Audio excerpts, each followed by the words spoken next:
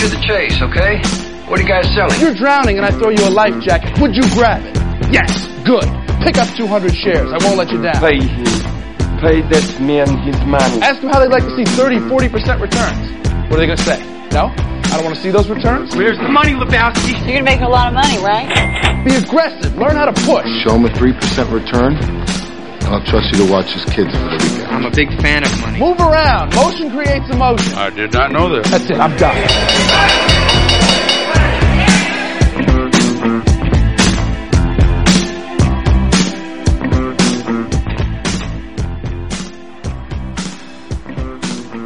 Low Bank Stacks and Jacks. I'm Kamau.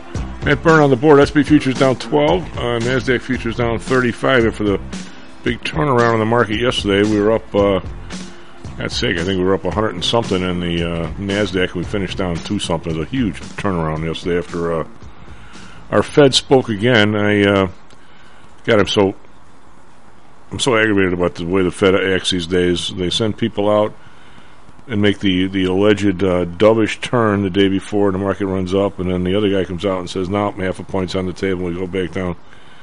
I think, can't we just raise the half a point like today and shut the bleep up? I'm sorry, Kevin. How are you? Hey, I'm doing okay. It does sound like the market's a bit of, it's a lot like a cockroach. Everything's kind of ugly, but it's hard to kill it. I don't know where this behavior came from this Fed. I don't, unless they're absolutely just doing even worse than I think they're doing, and just telling people what their speeches are every day so people can make money trading against it. Have you ever seen anything this long? If we ever went to play softball, it had 50 news people on each side, and everybody started interviewing everybody what they thought was going to happen in the game and what we were going to do. It'd be 4 weeks before we'd say play ball. Just saying. Well, just look at it like this. The Fed has commitment problems, commitment issues. Oh, God. Isn't that what your girlfriend used to tell you when she wanted to get married? You have commitment issues? It wasn't like, that you have commitment issues. I think I've had a string of girlfriends tell me that. Yeah, you have commitment issues. But it really wasn't an issue. There was no way I was going to be committed.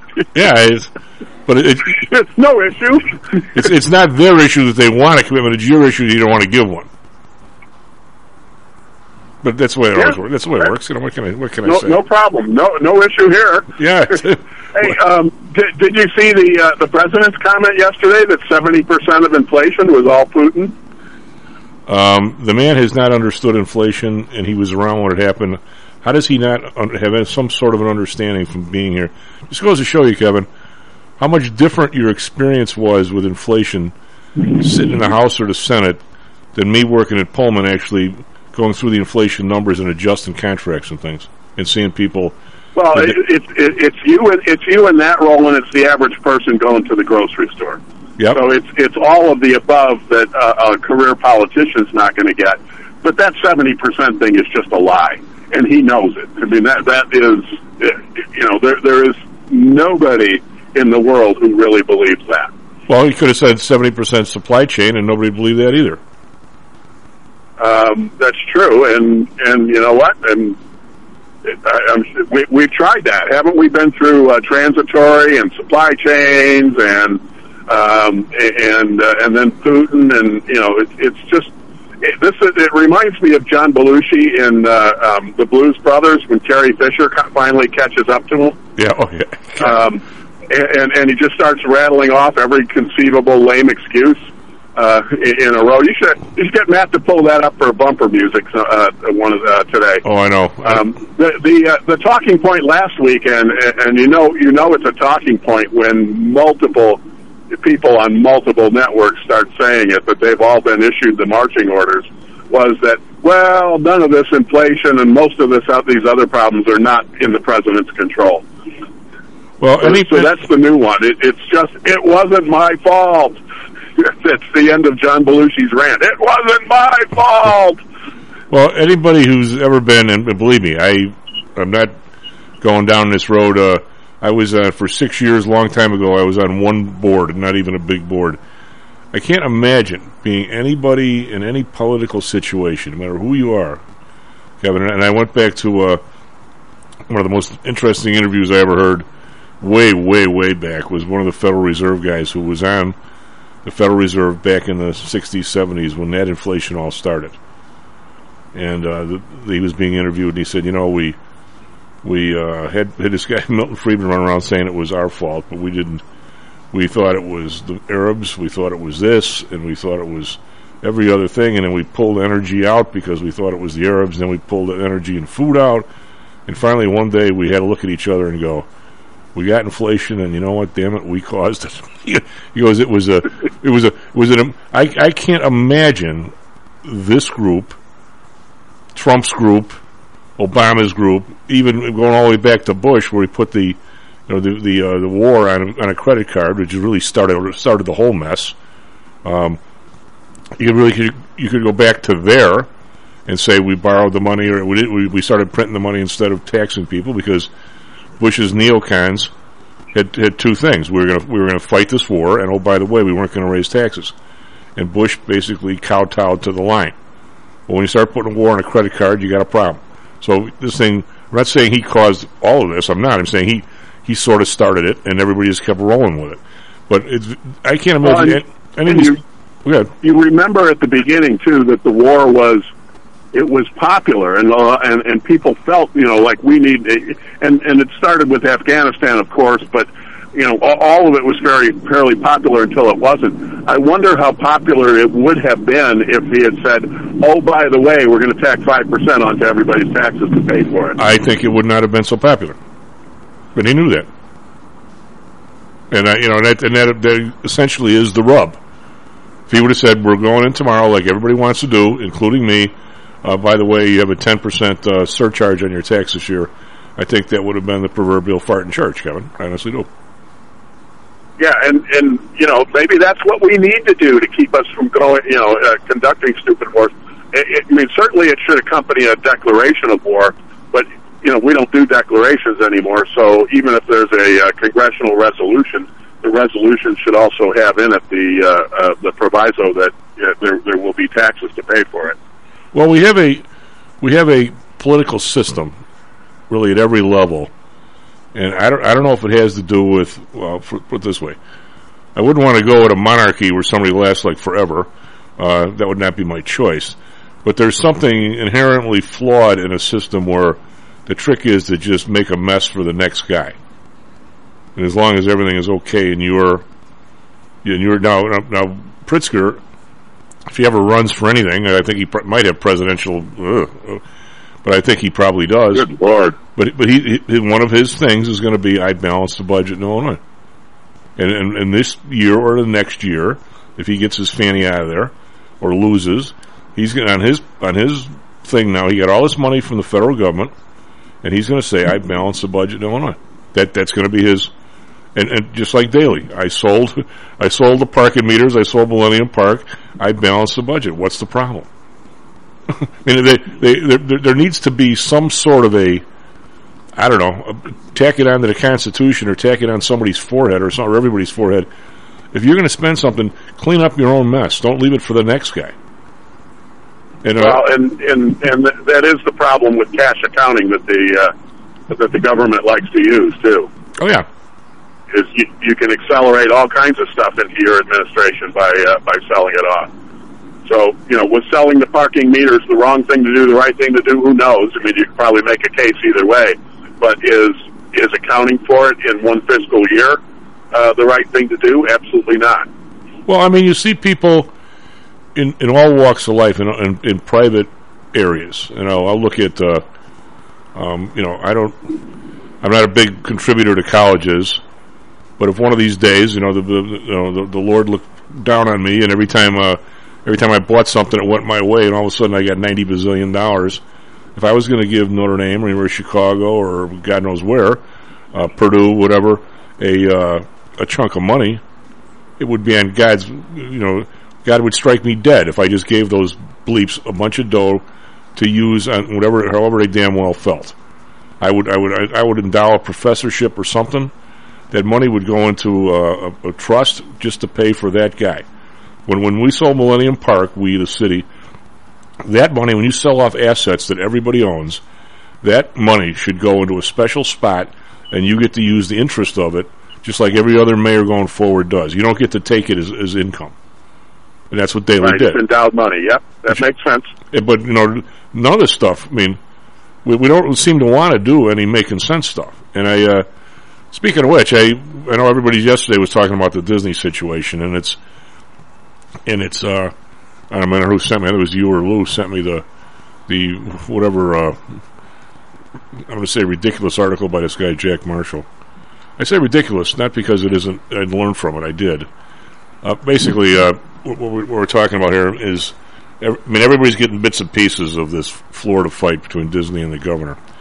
And the bottom line is, and Kevin or Lou sent me something here, which is the whole history of it, which I didn't know. So I'm very appreciative of that. Yeah, Lou sent that one. Basically says that in 1967, the people from Disney, that had Disneyland, that they were essentially ground encumbered. I mean, they built it this big amusement park kind of place, and all of a sudden it became popular, and people essentially built McDonald's and hotels across the street, and they couldn't control you from morning to night, right? And and other events. Isn't like a SeaWorld or something like that down there. I mean, there's a bunch of other parks down there now too. But yeah, when Disney went and got in the first place, Central Florida was just a swamp. There was nothing there. Orlando was, kind of an afterthought city. All of that, was just wasteland. So it's been a gigantic boon for Florida, because it made basically a large swamp into a tourist destination. Okay, and I'm not going to deny that. I said, but here. No, but that's just filling in the blanks on that, what it was. But then whoever wrote this article starts wandering off into this implied deal between Disney and the government, and the government had never messed with them, and they'd never messed with the government. That's BS. I mean, what, an implied deal for 50 years and both guys are dead? How does everybody know what the deal is? It's like, what's his name? Well, yeah, and not really the point. Not a point I would make. So the point I would make on it is, first of all, I'll come back to it. How Disney got involved in this in the first place. But the point I would make is that if Disney is going to take a political stand against the governor, don't be surprised if the governor and the legislature, because his party controls the legislature, hits them back. Well, I agree with you there. That kind of falls under the category of duh. And so it shouldn't be a surprise to them. And I think that's where Lou was going yesterday, is saying this guy, this CEO is not acting in the best interest of his shareholders, and he should have known better than to wade into these waters. I would, just as an aside, I do not have. I know that a lot of the people that I talk to and hang with the COVID situation, and I'm not talking left or right. I'm talking about just regular old people. I don't even know. I don't ask them whether they're left or right. Were fairly appalled at what their kids were learning when they actually were forced to stay at home and learn with them all day long. And I think it ran, but it wasn't just the whatever the woke movement or else you want to put in there. It had to do with, I can't believe they're learning this math. There is no history. There was a huge laundry list of criticisms of what the curriculum has become, and it really came from the right and the left. I mean, no wonder the kids can't add. I mean, no wonder they don't have any history. They don't teach any. Where's the civics? There isn't any. I'd say the criticism was from top to bottom on just about everything, Kevin. In addition to, this was just one of the subjects. Is the but the big sore point was politicizing math class. You may not want social studies to be politicized, but you could see how it would be. Math is math. Math is not a culture exercise. Right. And this is the problem that has become such a big deal, and certainly the Florida law, which it's like 4 pages long. So anybody who really wants to know what it says, all they have to do is read it. It's not a hard one to read. And it essentially says you can't make sexual content part of the lessons in before 3rd grade, or up to 3rd grade. You just, especially when you're talking about, gender changes and all of those kinds of things. Those are the things that are best left to parents if they're dealt with at all at that age. And certainly, it would not seem appropriate for kindergarten or 1st grade, would it? No. So it seems to me it's a reasonable law. What happened with Disney is Disney wasn't going to get involved. They were silent on this for a long time as a company, and then they had a very vocal group of employees who, not only raised a lot of hell, but ultimately staged a walkout with an invited media to attend it and started making a show of it. And that was when the CEO caved and said, "Okay, we're going to take a stand against this thing." Again, you either are or you're not, and they were perfectly willing to be not part of the not wading into the political waters, and a really vocal minority of their employees made a big deal, and he caved into it, which is kind of lame, if you ask me. Well, I think that, 2 things. One is, I didn't realize how pervasive a lot of this has become. And here I am driving in this morning, minding my own business as usual, and they come out with some reading, evidently some big study, big, small, I don't know, they claim some big study, on air quality in all the cities in the country. And of course they launch into this thing about how it comes down hardest on people of color. And I'm like, don't I get to breathe in Chicago? It doesn't bother me. It only bothers somebody who's black. I mean, since when has the air become a racial issue? Well, I'm sure the logic of it is that you have healthcare treatment more available to you than the average minority, and that may or may not be true, given and it may not even be an appropriate thought process for it.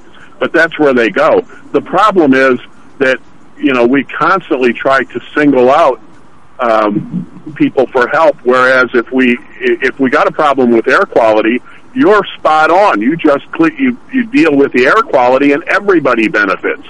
If you're disproportionately affecting minority populations, you will also, by cleaning it up for everybody, disproportionately benefit minority populations. This all comes from. You'll benefit everybody. This all comes from. In this area, this all comes from the original huge coal plant was in Pilsen, and they shut it off 5-6 years ago, and finally are taking it down. And it was an industrial marvel at the time. In fact, the flywheel that turned the magnets and all that stuff, the turbines, the flywheel was so big that people from Commonwealth Edison told GE that if it didn't work, they'll pay for it. Because the thing was so big, Kevin, that the outer rings of the flywheel at times would go faster than the speed of sound.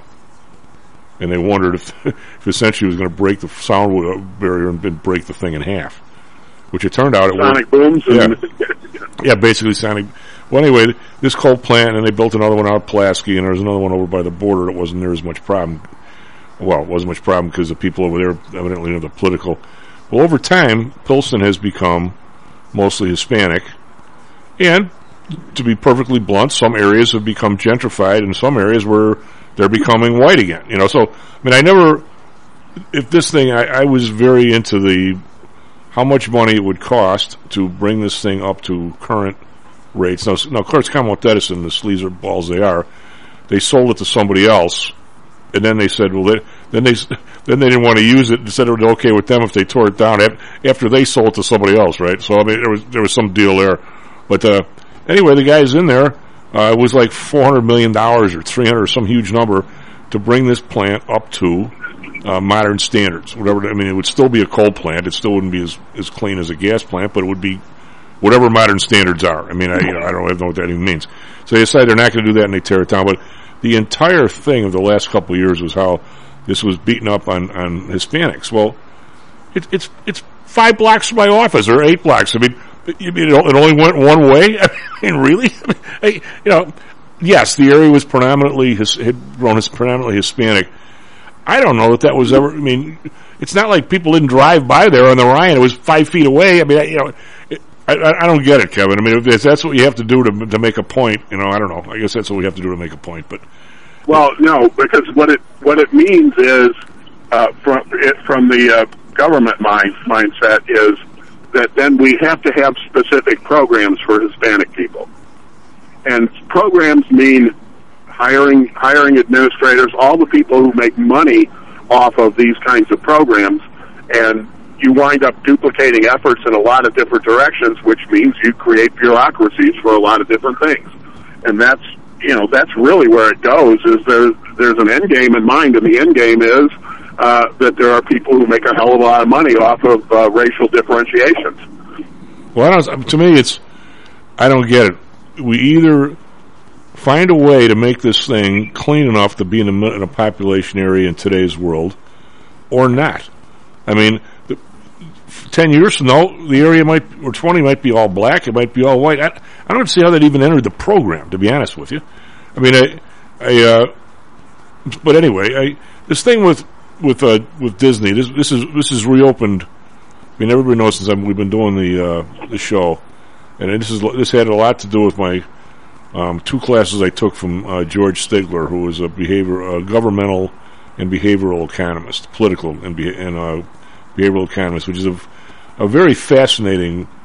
To me, that's my favorite part of economics. It's not trying to predict next month's GDP, because it was all about the study of people and how they react, and economics is really the science of how do you deal with scarcity, right, Kevin? I mean, that's what it is. Because if everybody had everything about everything, you wouldn't need prices, you wouldn't need anything. You just go on an enterprise, you just go to the machine and say scrambled eggs for breakfast, and everybody just have it. You wouldn't have to be any price on it, right? There's no way to apportion it, but you wouldn't have to because everybody just had it. But anyway, when you get into this, when I started reading this article, I'll tell you who wrote the darn thing. And again, it's not horrible or anything like that, in my opinion. But Jack Marshall, it just brings up everything I've ever talked about in terms of favoritism of a company, governmental company, quote, deal. It's going to be the good for everybody, and they're big enough and jobs. It brings up every question I've ever had a problem with, Kevin. I mean, here's Walt Disney and this guy. Now, was there a formula up on the wall that if you and I wanted to open up Riverview in a swamp outside of Fort Myers the next year, we'd get the same deal, or is it just these guys? And when his point was, the deal was with Disney would stay out of politics. I don't know if that was ever part of the deal, but say it was. Is it politics while this guy is governor? Politics while Democrats or Republicans, whatever that guy was, are in office? Is it until Walt Disney died? I mean, what is the deal? Like, whenever you start doing this kind of crap, Kevin, I think you got nothing but problems. That's why I'd like to see it minimized. Just saying. Well, yeah, I agree with you, and certainly Disney has a big advantage over its competitors in the area now, because it's the one with the autonomous government and the better tax rates compared to the others. Is it reasonable? Was it reasonable for that kind of a deal to get struck in the late 1960s? Yeah, because it was going to prime the pump. Was it reasonable for it to have an expiration date 20 years later? I would think so. Well, what I gather, apparently not. Just as correct me if I'm wrong here, but it seems like, just for the listeners and anybody, it seems like what happened here is there was a big, I'll use the term, unincorporated area that really was not involved in anybody's county or any. I don't know if they have counties in Florida. I assume they do. I mean, it's sort of like. We'll talk about more of this after the break. It's sort of like, remember, what was the Speedway out by Route 83, Kevin? It was they had a Speedway out there, and it wasn't There was this big track. They used to run stock car races and crap. Was that like US 30 drag strip? No. That was Monday at beautiful. No, US 30 might have been on US 30. Duh. No, Santa Fe Speedway. Oh yeah, but doesn't 83 cross 30? Yeah, way down by Joliet. This was Santa Fe Speedway, I think. Well, when the thing, it was essentially nobody owned it. When I say nobody owned it, it was unincorporated land. So when it went under, it was unincorporated Cook County, I think, which is another something different. So I'll try and go through this. Where's Jan Flanagan when we need him? It was unincorporated Cook County. So when it went under, Burr Ridge and Hinsdale or Burr Ridge and somebody had a massive fight over who was going to essentially annex the property, and it ended up being Hinsdale or somebody. But they had this huge fight all the way to the state. They wanted the land so they could tax it, and if their houses went over there, they were their houses. And we'll talk about this more after the break. SP Futures now only down 7. NASDAQ Futures is only down 5. They were down more than that earlier. Be right back. Stocks and Jocks. How much confidence do you have that your investments will make you wealthy? Do you truly know the odds? Welcome to Luckbox, the control freak's guide to life, money, and probability. Luckbox shows you how to gauge the likelihood of success before you commit to an investment or any other decision. And Luckbox is free for 1 year at luckboxmagazine.com/jocks. Each new issue dives deep into the current investing climate, separates the signal from the noise with relevant trade ideas, and equips you with cutting-edge tactics you don't already know. Luckbox is the essential magazine for proactive investors who are hell-bent on pursuing life, luxury, and happiness through sports, fitness, travel, food, spirits, music, and a whole lot more. Smart investors don't bet on possibilities, they play the probabilities. Luckbox is $7.99 on newsstands, but you can subscribe for 10 free digital issues at luckboxmagazine.com/jocks. Don't rely on luck. Get Luckbox at luckboxmagazine.com/jocks. Is your business being challenged by the complexities surrounding healthcare reform or other matters related to human resources management? If so, then Cognos HR can help. A longtime friend and contributor to the Stocks and Jocks radio program, Cognos HR provides its clients with a perfect blend of strategic consulting and day-to-day HR management to drive overall improvement in business performance. Companies that join the Cognos HR family are better able to manage healthcare costs, enhance benefit offerings, and improve employee satisfaction by leveraging our access to Fortune 500 benefits. Our innovative onboarding and payroll technology, along with our constant attention to detail, enables us to provide the highest level of quality service to our clients. Now, your time and energy can be focused on generating business and increasing your bottom line. We'll take care of the rest. For more information, call us at 630-401-8810 or search us on the web at cognoshr.com. Cognos HR, innovation in human resources. Licensed in Illinois and Arizona. Hello, this is Tom Howell, the Chief. Confused about investing these days? I suspect you are not alone. Investing was never easy, although at times it may have seemed so. I think one reason behind the current concern, although maybe not explained as such, is how the fluctuation in the American dollar and the associated politics is affecting your investments and your wealth. It may not be enough to make some money in your investments. You may need now to make enough to exceed the amount that your leadership is depreciating the value of the dollars you've worked your whole life to accumulate. That same leadership has seen fit to maneuver risk-free interest rates to near zero. Providing positive risk-averse returns in a zero-interest and declining real wealth environment is by far the toughest assignment I've ever had in my years as a money manager. I'm sure that a lot of you have heard that one way to possibly deal with this problem is to invest in so-called hard currencies like silver and gold. The idea being that they will retain their relative value in the face of devaluation of paper currencies like the dollar. To be honest, I have never been a gold bug. I've always had faith that having enough dollars and a good investment strategy was good enough. Now I'm not so sure. But I do know that if I did invest in gold or silver, I'd want to do it in the same manner as we do with PTI for investments in the market, with defined risk. If you feel the need to invest in gold or silver, we can do it using the same strategies that we use for our protected index program. No matter what you invest in, we feel that you need to know and control your risk. Find us at PTIsecurities.com. That's PTIsecurities.com. Stocks, jocks, Stocks and Jocks. Stocks and jocks. You are out of control. Here, right now, right here, right now, right now.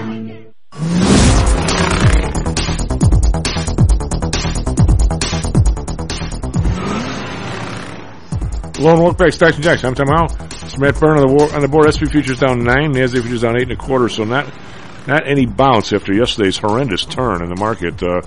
We got Dow Futures down 87, individual stocks in the Dow, and nothing really major. McDonald's down 70 cents. We got the American Express down $1.74. So nothing crazy, just a little bit down there. Over in Europe, we've got DAX down 251, 1.7%. These guys were up pretty good yesterday. Like I said, a big turn here. FTSE down 62.8%, Kekaran down 98, 1.5%, so ouch over there. Asia, we got the Nikkei down 447. These guys have been volatile all week. They've been up. Now they're not up today. Shanghai, which was down almost 2% yesterday, actually over 2%, is up 7 points, 0.2% today. Hang Seng was down yesterday as well. They're down again today, minus 43 points, 0.2 for that very much. Again, there's a lot of central bank issues going on in central China. I think those guys are having some trouble. Obviously they've got whole places locked down. They've got ports shut down. They got problems over in Shanghai area. It's their biggest port, and anyway, it's a mess. Yesterday, Dow Jones down 368. It was 1%. S&P up down 65, 1.4. I think we were doing the show. The S&P was up 40. So we're talking about 115, 120 point turnaround, which is not something you normally get. NASDAQ down 278. I'm thinking they were up 150, so it's probably almost a 360 point turnaround there. Again, not good. Bonds unchanged at 2.92, but that's high. The yield did hit 3% yesterday after Powell's comments, but we're down to 2.93. Bund positive 0.93. Man, how many years were these guys underwater? I can't imagine what the bond portfolio of the central bank when they're buying this stuff negative looks like now. All those bonds got to be huge losses. Japan 0.25. They're pretty steady. Oil is down $1.22, but still 102.57. Brent down 121, 107.12. We got natural gas up 9 cents, back over $7, 7.05. RBOB down 3 cents, 3.30. We've got gold, which is absolutely getting clobbered here. 1938. It was pushing 2,000 on Monday morning, and it's gone nothing but the other way. Silver down 20 cents, 24.41. Copper down 4 cents, 4.66. And we've got Bitcoin down 8.68 at 40,495. A lot of stuff here, man. What do you got for us? Traffic, weather, sports. Yeah, good morning. Currently 6:36 a.m. on April 22nd, 2022. And sports real quick, MLB, White Sox lose to Cleveland Guardians 3-6. Cubs beaten by Pittsburgh Pirates 3-4. And the Diamondbacks win against Washington Nationals 4-3. In hockey, Blackhawks lose to LA Kings 1-4. NBA tonight, Bulls are here in Chicago, and they're playing against the Milwaukee Bucks at 7:30 Central Time, and the Suns are against the Pelicans at 8:30 Central Time. Now on to weather. Currently in Chicago, cloudy, 46 degrees, high of 62, and a low of 46. Well, we've hit our valley then. Phoenix, mostly clear skies. There's a wind advisory though. Severe winds up to 45 mile per hour gusts. 7 degrees there, high of 78, and a low of 57. Traffic in Chicago. There's a slowdown eastbound on Eisenhower between 25th and Harlem. Traffic eastbound on Kennedy between Cumberland and Lawrence. Traffic westbound on the Dan Ryan between West Pershing and Taylor Street. And traffic southbound Lakeshore between Lower Randolph and East Balboa. That's all we got, Chief. Back to you. Kevin, if I can schedule whatever you did, Mac, you just fixed it. Yeah. I'll just use an Illinois example. I don't want to go this too far because this is more of a Jan Flanagan thing. But when you say if something is unincorporated in Illinois, I think every part of the state, if I'm correct here, Kevin, and boot me if I'm wrong, every part of the state, everything, wherever you are, you're in some county, correct? So you always have a county that you're in. And now if you say you're unincorporated Cook County, it means no city has property, considers you part of city, village, whatever you want to call it. You're not part of Evergreen Park. You're not part of Oak Lawn. You're not part of Chicago. Yeah, it's like where I live. I'm Edwardsburg mailing address, but I live in the township, which is just part of the county. But so I was talking about Santa Fe Speedway. They were part of Cook County, but they didn't have a city that they were associated with. They were unincorporated Cook County because nobody ever wanted them. They were a speedway. All of a sudden, they weren't anymore, and people were going to build homes there. Well, of course, the mayors both want the place. It's more tax revenue. It's more everything. Now, in other states, I mean, if you go to Arizona or even Colorado, a significant part of the state is maybe U.S. territory. It's maybe there's places that don't even have counties. It might be Indian land. It might be just government land. Just there. It could be in Colorado. I mean, the idea is to get a ranch with 500 acres, and you can rent lease government grazing lands for another, maybe $2 a year or something per acre, and have your cattle out there, and it's just like it's yours, but it's not. But so this part of Florida, I think, Kevin, was just, like you say, just a big swamp. Nobody ever wanted it. And so I don't even think it was part of a county. So they essentially gave Disneyland permanent Disney World, any permanent unincorporated status, or for lack of a better term, they essentially gave them their own county, correct? So no county government is going to, that they have to go to get permits. No county government was going to have a county soda tax for them, and they were not part of any city. They were their own place, which is a huge... I don't know that to be true. Do you? Because it's Orlando, but I don't know if they're within the city limits of Orlando. I don't think they are. Well, at least originally, they talked about it. They did not have a local authority that they have. If they were going to drain a pond, they drained a pond. They didn't have to talk to somebody and get a permit from Cook County. So it appears that that's the way it worked. Now, whether they were nominally under Kevin County, I don't know, but they pretty much had their own, a lack of a term, government authority. They were the county, which I think is what out of these couple articles you guys sent me. Yeah, they have autonomy to run, to make their own rules, their own laws. They have, well, counties don't really make laws. They more make don't make. I guess they can make zoning laws and things like that. The county can make. Yeah. But they're not going to make. All of those kinds of decisions were, at least as it pertains to the Disney property, were left to Disney. Right. So even if they didn't, they gave them their own county, basically. And then there was no city. Orlando never said, "You guys are mine now." By the way, we got a soda tax in Orlando. I don't think you're going to find an Orlando soda tax at Disney World. You are probably correct. So my issue all along at least until today.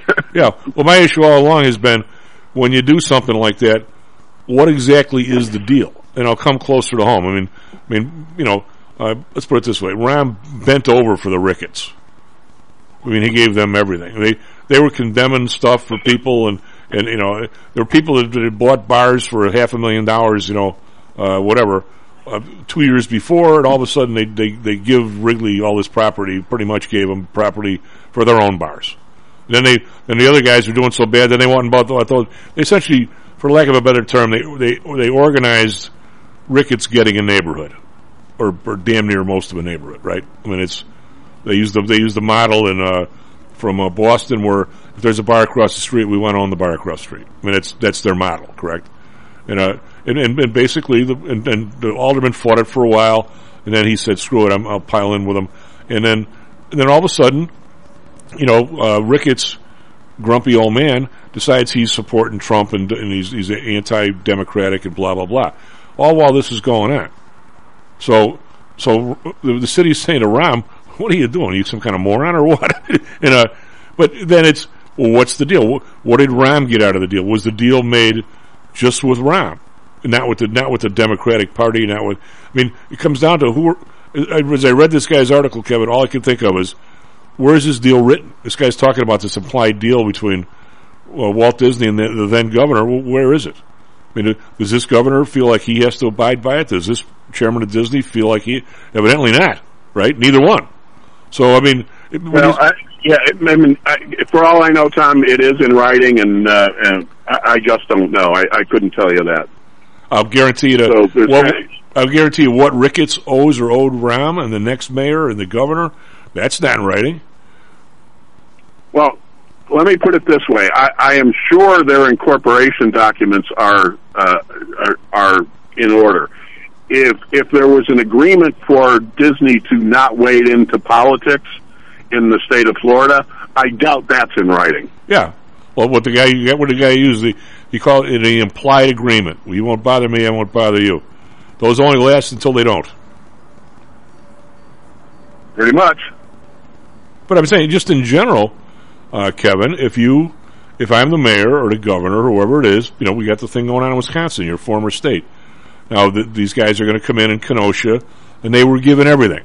Look what we gave the people here in Illinois for, was it Caterpillar or something? The state income tax that the people one of those places, if it's I don't know if it's Caterpillar or the other guys, John Deere, the state income taxes go to the company and not the state. I mean, there's some incredible. Hold off on Wisconsin though, because that was all tied to Foxconn completing certain projects, and Foxconn didn't get crap out of it until Tony Evers got elected governor, and he had been complaining all along that it was a bad deal, so he renegotiated the deal, and now Foxconn hasn't delivered on the promises, but now they're getting paid. They're getting paid a lower percentage than they would have had they delivered on the on their promises, but as it stands now, under the original deal, they would be getting nothing, and instead they're getting something for underperforming. Okay, whatever. Because it was the brilliant move by Governor Evers to renegotiate this. Well, I'm trying to start, if I can, I'm trying to start going around the bases from home plate, which is sort of where you're going to start. The deal from the get-go is somebody wants something that virtually nobody else has got. I'll be South Side here. Somebody doesn't want to pay taxes. Somebody doesn't want to do this. And they say, and I'll stay, and by the way, you get all these jobs. So here's the, quote, deal. Now, of course, there's 8 million other people in the state that go to work and don't have any such deal, but we'll leave that for a second. We'll leave that one in the dugout. But here we are at home plate. We're putting the lineup cards in. And we're saying, okay, I want all this stuff to stay because, by the way, some other states offering me X, and then Texas is going to pick me up at the airport with a hooker. I mean, whatever it happens to be. So, okay, we get this, quote, deal together. Now, who's the deal with, Kevin? Is it with me, the current governor, me personally? So if I become president, they got to support me there. Is it with just all Republican governors? Is it all Democratic governors? It is with everybody. I assume it had to be approved by the legislature. Right, but I'm saying I'm the one who worked it. I'm the one who pushed it. They owe me. Okay. I mean, or you. Maybe probably you more than they would me. But I'm saying they owe. There's somebody owed here. Mayor Daley, whatever it happens to be. Somebody got something that nobody else has got. How South Side is that? And whenever there's money in the air like that, somebody owes somebody something. Where am I wrong here? Oh, of course. You're not wrong. So my point is, you're not wrong. Who do you owe? The question is how much of it is above board. Well, then the question is, who do you owe? Do you owe me? Do you owe the state of Illinois? Do you owe the Republican side of the aisle if I'm the Democrat that worked the deal? Or the other way around? I mean, that's what I'm saying. When you start talking about one of these deals 50 years later and what the implied deal is, who the hell knows what the implied... And who was it with? And who had the authority to make the implied deal, is what I'm saying. Okay. In the case of Florida, so what? Yeah. So what? I go back to what I said right off the bat. If the Disney Corporation wants to wade into the political waters, then be prepared to play hardball politics. The only thing I was arguing with Lou yesterday is, and by the way, you guys could be right. You guys have been in my fights against Kevin and Lou lately. I think I'm probably 2 and 3 in the last 5. So it's not like I'm winning all these things. I don't believe, Kevin. Just from the way these really big corporations work, I don't necessarily believe that a group of employees could possibly, however they got to where they made their decision. And by the way, I'm with you and Lou. I think it was a pretty lousy decision on their part. However they got there, I'll bet it was way more thought out than you and Lou are giving them credit for in terms of the bottom line. Because I don't think Disney's ever done anything where they're not going to make a dime. I mean, Tom, how much have you seen corporations cave to political pressure over the last few years? What happened with Coca-Cola in Atlanta? I think what happened with and the Georgia voting laws, and how many people have thrown money into Black Lives Matter, which is turning out to be a total grift at the national level. Kevin, they haven't thought it through. They haven't investigated where the money's going. They haven't done any of that. My point I'm trying to make here is... Do you think anybody looked at articles of incorporation and said, "Oh, okay, I see how the money's going to be spent"? No, they aren't doing that. They're basically virtue signaling. You know how hard it is to argue with somebody when you agree with them? I was having the same problem with Lou yesterday. I'm with you. I think they made it's no fun. It's no fun, Tom. Yeah, no, I mean, I think they made a terrible mistake, but I mean, you know, same way with the Coca-Cola thing. But I think at the time, Kevin, whenever they did it, they felt that if they didn't do what they did, they would lose more sales than they would gain. They may turn out to be wrong. You know, they may turn out to be wrong. And you know what's interesting? You know what's really interesting is every single time, the ones that cave, people keep coming back at them for more. And the ones that don't cave tend to survive. All right, we're at two different chessboards here. You're talking about the decision being the wrong one, and I happen to agree with you. What I'm saying is, at the time, the decision was driven by the almighty dollar. And it may look in retrospect like it wasn't. I'm saying at the time, they thought if they didn't pile on to this thing in Atlanta, if they didn't pile on, they must think that this, whatever this movement is the future. And when they decided to do this, they think it's in their benefit, not otherwise. I think they're wrong, but don't think for a second that they don't think they're right money-wise. Yeah, they're just stupid. Okay. Hey, speaking of the future, we got to shift gears because I got to be off in 5 minutes. Right. So, Jeff Passan wrote an article yesterday about pitch clock in the minor leagues. In the minor leagues, they're using a 14-second pitch timer if there's nobody on base, and 18 seconds if somebody is on base. And the average game time has shrunk to 2 hours and 39 minutes without any noticeable change in scoring. And a third of those games are less than 2.5 hours. You're going to, in the major league level, you're going to totally change the dynamic of the 5 relief pitchers coming in throw 100 miles an hour because they have to rest a minute between pitches to do that. I suspect you're right, but I believe that change is going to come next year. If the batter is the cause for the delay by stepping out of the box or whatever, then they call a strike on the batter. If it's the pitcher, they call a ball on the pitcher. You also have limits on the number of pickoff throws or step-offs you can have. So it's a balk on the third one.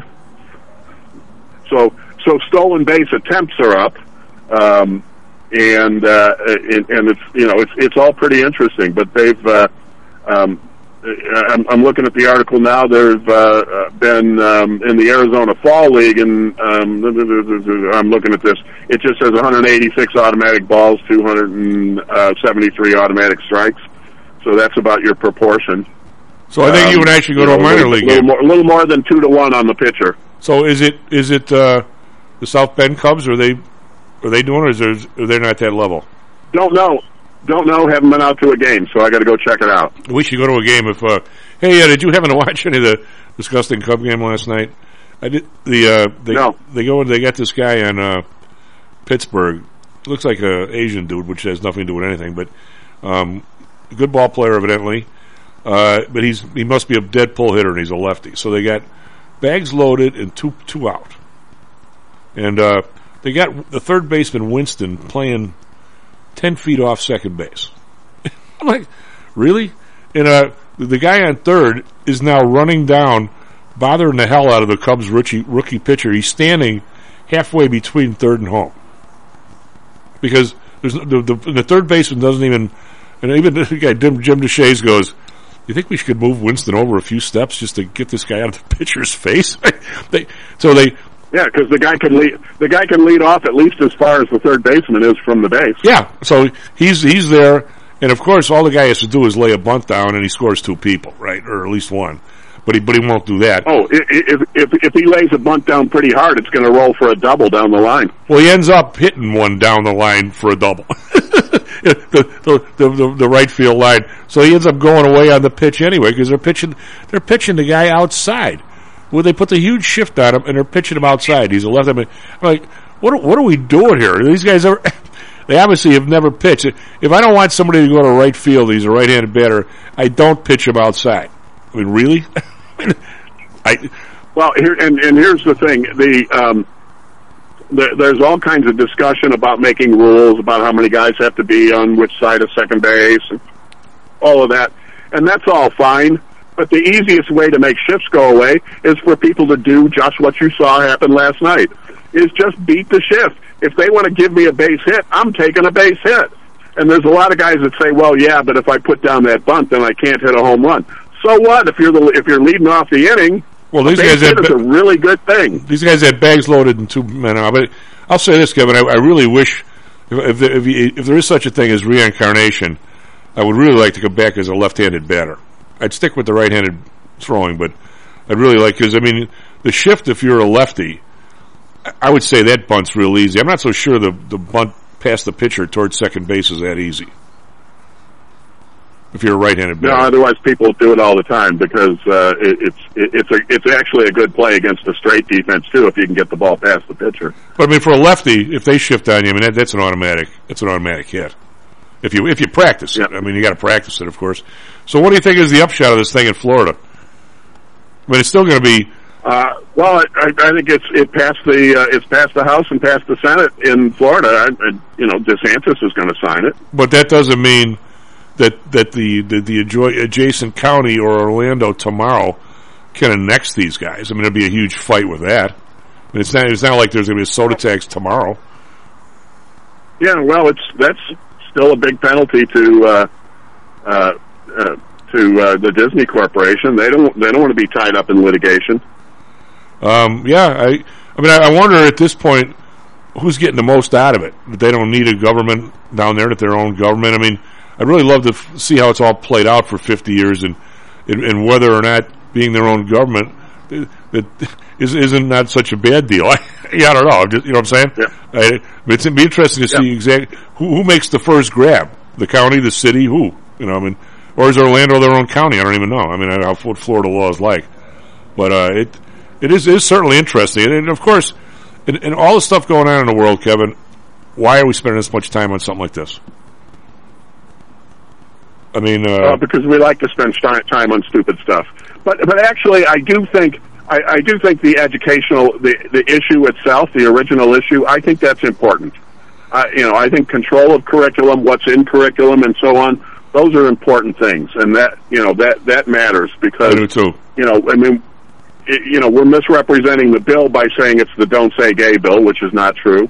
But we're also on the other side saying people are grooming our children, and to the extent that is or isn't true, that's an issue too. But in between on that spectrum, we've got to work this out, because how we educate our kids, and really what the parents' role in educating kids is, because there's a lot of educators who believe that the parents should just butt the hell out.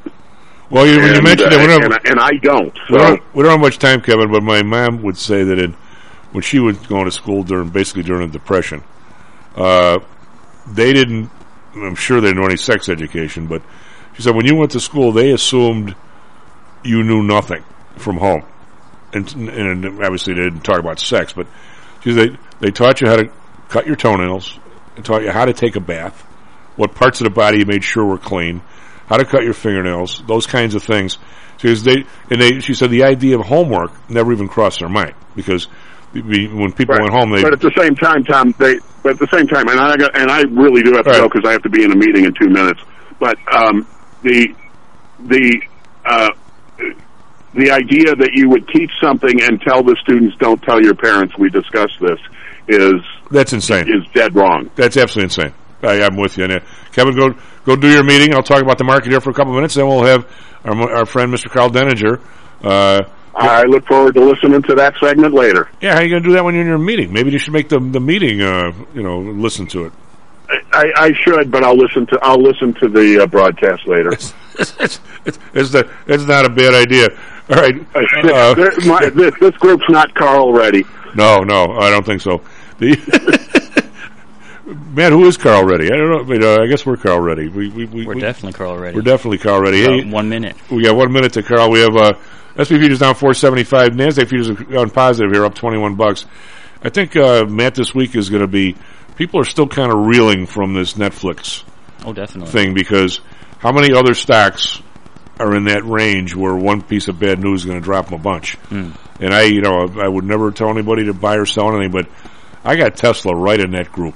I mean, these guys are making so much money from the government. All they have to do is one day and say, we're going to cut this carbon stuff, I could see this thing being half the price. I mean, I hope it doesn't happen because we have people that own Tesla. But I mean, there's a lot of these stocks that are walking on water here that let's put it this way: if the ice melts, they're gonna fall in. But sometimes we used to call that, there was a name for that on the trading floor. A stock could be like 60 and all of a sudden it was 40. It was called the trap door. You had no chance. Just no chance to get the steps or anything like that. It was just a trap door. SP futures down 450. Nasdaq futures up 21. We come back. Mr. Carl Denninger. This self-directed trading is a lonely job. Online trading is not as easy as point and click. No, it's not. Everyone, even professionals, need to share ideas and think out loud every now and then. That's what I like about PTI Pro Direct. Their staff of former option floor traders really helps me choose the right strategy for trading option volatility and plan the time decay for my covered writing program. Yep, nothing can replace years of trading experience to stop you from making that dumb trade and for saving a few bucks. We've all been there and done that. Yeah, I have access to all that great trading advice and experience for just a penny a share for stocks, $1 for equity options, and $1 minimum a trade. Our clients at PTI Pro Direct can call when they need a little help on a trade or just to talk about the market in general. We trade every day. We love this stuff. That's what I like most about PTI Pro Direct. Cheap prices, along with great advice from real floor traders. It's the best of both worlds. Tell your friends. That's PTIProdirect.com, PTIProdirect.com. Interested in promoting your business to a high-end audience comprised of entrepreneurs, traders, executives, and the everyday business person? Consider advertising on Stocks and Jocks. With a devout listenership covering the Chicago market along with a vast online presence, advertising on Stocks and Jocks may be just what it takes to put your business over the top. For more information, contact me, Matt Weber, at matt@stocksandjocks.net. That's matt@stocksandjocks.net. Are you one of the millions of people who suffer with pain? Do you wake up in the morning with stiffness in the lower back or neck? Why are you using medication to cover up the symptoms without treating the actual cause? Painkillers, muscle relaxants, and anti-inflammatories are not the answer. At ChiroMed, physicians are trained to detect the cause of your symptoms and to correct the underlying problem. If you're ready to listen to common sense and do what it takes to make changes in your body that can affect your health for the rest of your life, give ChiroMed a call and set up a complimentary consultation. They are located in Orland Park and can be reached at 708-403-2727. 20,000 patients over 22 years have been treated at ChiroMed, and over 90% of them have had positive results without medication or expensive surgery. Isn't it time you did something good for your body too? Give ChiroMed a call, 708-403-2727. That's 708-403-2727. Let's get you pain-free and living again. Hear ye, hear ye! The Homer Broadcasting System is on the air! Stocks, jocks, Stocks and Jocks. Stocks and Jocks. You are out of control! Here, right now, right here, right now, right now. Money! Get away. Hello, welcome back to Stocks and Jocks. I'm Tom Howell. Mr. Matt Byrne on the board. SP futures down 4 and Nasdaq futures up 20. We spun that around. They were down when we came in. Do we have Mr. Carl? You most certainly do. All right, buddy. Enough to talk about today all around the world. I'm still kind of, thank God, we only had, one of the places that I do business with, they only had 500 shares of Netflix. So thank God, there's some stuff we're so heavy in, our clients, that if it happens other places, it's a chunk. How come that's not even reverberating through the place as to what can happen with some of these high-priced stocks? Nobody's afraid. I mean, I don't understand. Why is nobody afraid, Lou? Or Lou? I mean, Carl, sometimes you guys remind me of each other. That's a bad thing for both of you, I suppose. But now, why are people that had to take, $400 million of margin out of accounts, had to create a margin call someplace? I mean, there doesn't seem to be any fear yet, though, is there? Well, a couple weeks ago, I think I told you that my expectations in the next year or two we're going to trade 1576 again on the SPOOs. Yeah, I wouldn't be. I hope it's not that low, but I don't see how we. Well, okay, so Netflix has lost 70% of its value in 4 months. People don't think that can happen. Why? All you got to do is look at history. Guess what? If you take that same percentage and you apply it to the SPX, it trades 1350. Yeah. So, people say, oh, no, that's never going to happen. Well, so here's the problem, and I pointed this out when Netflix was brand new. And the issue is present with essentially every woke-based new technology company out there in the marketplace today, which is 90% of them, because what else is left beyond that? A firm that makes steel, right? Well, but there's always been a darling industry. I mean, it was railroads, it was TV, it was something. There's always something where people are speculating the hell out of. Yeah, but this is a different problem. Okay, the basic problem you have out there right now with market values and how valuation is set is that the model today for corporations is to be asset zero firms. Right. Well, yeah. And here's why. Because assets cost money to acquire and maintain. And that's expensive. And it's not a little expensive either. It's very expensive. So, if you can find a way to come up with a business model that allows you to run essentially an asset zero sort of model, and then, on top of that, you can find some way to get somebody else to fork up the check. And Netflix built their entire company on making other people pay for their transport. And I've written about this extensively since the firm was young, and I said, this is BS. It is theft. Now, that they're getting away with it is not the point. Yes, they were, okay? Yeah. But the fact of the matter is, streaming video service has a completely different set of requirements than anything else that you do on the Internet. And it is much more expensive to build a network that can support that on a reliable, consistent basis than to build one that does not. It is insanely more expensive to do so. And as a guy who builds these things for a living and did it for essentially, the whole reason I'm sitting here today is because I did that.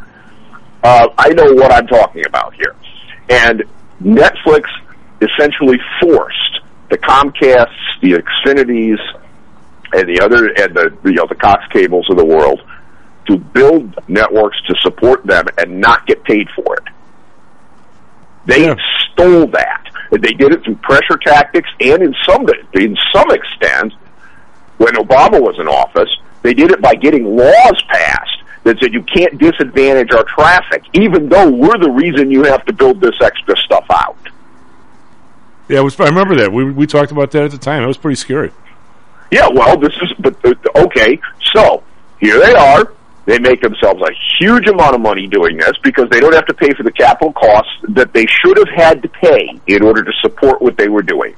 And then, thinking that they walk on water and that they're Jesus incarnate, they decide that they're going to stick all sorts of whatever the particular political thing of the day is, which appeals to a very small percentage of the population, but because that's who their employee base is and that's who works for them, this is something that they can cram down everybody's throat and everything's going to be okay. It's all going to be fine. We're going to make a huge amount of money. Everything's all right. It's all good. No problems. And oh, by the way, this all seems to work because we didn't have to actually pay for and finance all the capital that we otherwise would have had to put together. Now, the other thing they leveraged, and this is specific to them, but in this case, they didn't actually screw anybody, okay? The operating system that I have used to run my network-related stuff since I was running MCS is FreeBSD. As the name implies, it is free to use, including for commercial endeavors. There's absolutely nothing wrong with doing it. Netflix would not exist but for FreeBSD, because FreeBSD happens to be a much superior platform when it comes to network infrastructure and the ability to deliver bits rapidly, and over time, their ability to handle disk I/O, which of course, hey, gee, streaming shows are not really huge and have to go on a disk somewhere, right? And of course they are. That has improved dramatically as well. Now, to be fair, Netflix, although they didn't pay for any of this because it's free to use, including for commercial purposes, they did have their engineers find bugs, contribute them back to the community, and so in general, that has been a symbiotic relationship. The people who use FreeBSD, myself included, have gotten some benefit from the fact that Netflix based essentially their distribution system on it. Okay, fine. That sort of thing's fine. But the going to the government and saying you must give us blah, in this case, essentially free transport, and let's not kid ourselves. There's no such thing as free. We all know that, right? Oh, yeah. So what this means is, me, as an individual, I do not have a Netflix subscription because I think that the stuff that they have that's on there is not worth any money at all. There's nothing there that to me is worth paying for. Okay. But my cable bill is higher for cable internet than it would otherwise be because I'm paying for the guy across the street who thinks Netflix is the best thing since sliced bread. Oh, absolutely, without a doubt. Yeah. Right, and they extracted that money out of people that had no use for their service. So I understand this is, but okay, and Musk is worse than them in that the only reason Musk has a stock price in Tesla, and the only reason the guy has all that money, is that he stole it from the taxpayer. He forced you to give it to him because it is all government subsidy, and X that, he wouldn't have a company. I don't know, Carl, how did one of the things I was going to ask you today, Southside, how if we're going to do carbon credits, and I was reading the history of it yesterday. Somebody sent me, Kevin sent me something, and it had to do with a rainforest in Guatemala or something. Was the first carbon credit where somebody was going to save a rainforest and he got credit for doing something else up here in Canada or someplace. I mean, this idea. I mean, when I was in grad school, and everybody's doing this, economic theory crap, which, by the way, isn't all crap. The idea that economics, just like my hero Milton Friedman was so wrong by saying if an area became more economically free, they would become politically free. He was wrong on that. Okay, I'm sure he had all the right intentions, and in his mind, one should follow the other. But they just don't, because there's some really bad people in the world, and guess what? He wasn't a bad person, so he didn't think like that. Okay, so I guess we can give him a bone for that. We can say that's okay. We'll forgive him. But this whole the idea of this, the theory, and kill me here, Carl, is that there's going to be, no matter what we do, there's going to be some pollution. All right, no matter what it is. Right. Some of the stuff that you need the most are dirty to make. You got to burn them and you get rid of them. So there's got to be something. So one way of figuring out or determining that only the most important stuff is allowed to create pollution, and not somebody burning their leaves, creating pollution for no reason when you can just compost them. If we just did this in an economic model and had chits of carbon. Where in order to have pollution, you have to bid for the chits. Clearly, the people who are willing to bid the most are the people that are making, maybe you needed a smokestack to make some high-end drug or something or whatever. The idea is the economy would somehow figure out a way that only the most important stuff actually gets to pollute. Isn't that the theory? I mean, the theory makes sense in a classroom. I don't know that it makes sense anywhere else, certainly not in the halls of Congress. I mean, that is the theory, but there's several problems with the theory. Okay, the first and foremost is that carbon dioxide in the atmosphere is not a pollutant; it's plant food. Right. Okay, so if you wish to support a population of what is it, 7 or 8 billion people on the planet right now, you need to be able to feed those 7 or 8 billion people. And if you talk to people who actually use greenhouses to grow things, I don't know, in Illinois now, what do you guys grow up there that everybody seems to like to smoke? I think that'd be marijuana, right? They like to eat it too now. We just eat it. Well, I don't. But you still got to grow it first. You got to grow it. All right, so guess what? All those guys are pumping CO2 into their greenhouses on purpose because it makes plants grow faster. You know what? I would love. And you know what? That's a good thing, not a bad thing. But I would love to. We have a completely clocked view of so much when government gets involved in this, and this whole Disney thing that's going on right now it's kind of crazy. is even more insane, because here's the reality of Florida. Central Florida in the 1960s, you could literally go down there with an artillery, a field piece of artillery, and go fire it off, and you would hit anything that was worth it. I mean, there were more snakes and alligators than there were humans. Right? Oh God, yeah. And that particular piece of land that Walt Disney, the history behind this, is that Disney built a park out in California. And shortly after he built it, it started to attract a lot of customers. It got very busy. He wanted to expand it, and he couldn't, because all the land that was in the immediate vicinity that was surrounding it was owned by other people, and they didn't want to sell it to him. So he decided that he was going to make sure that that didn't happen to him again. Well, it was more than that, Carl, because Walt's background, he has a certain religion that I'm not disparaging it, but his idea was, there's a McDonald's across the street from me. That guy should be buying his hamburger in my place. Or if it had more to do with just wanting to expand it for altruistic purposes. No, there was no altruism there, okay? Yeah. So when he made this deal with Florida, with the Florida legislature, there were literally 50 people that lived on the land that he proposed to get that district from. It was part of it was Orange County, part of it was Osceola County. There were literally 50 people, and every one of them was a Disney employee. So guess what sort of lobbying? I mean, you got 100% buy-in from everybody who lives there. We want this. Okay. You just answered the question. Whoa, stop for a sec. You just answered a question where I had with Kevin. This article that came to me from something, I think it was Lou, they implied that they essentially, there was no county there, and they gave Disney their own county. You're saying that they are in two counties. Oh, it's absolute BS. It was part of it was Orange and part of it was Osceola. Oh, so they do have a governing body. This article made but here's the problem. So the Reedy Creek District, the law that was passed that made this possible, essentially carved up this piece and made that from a governance perspective a county.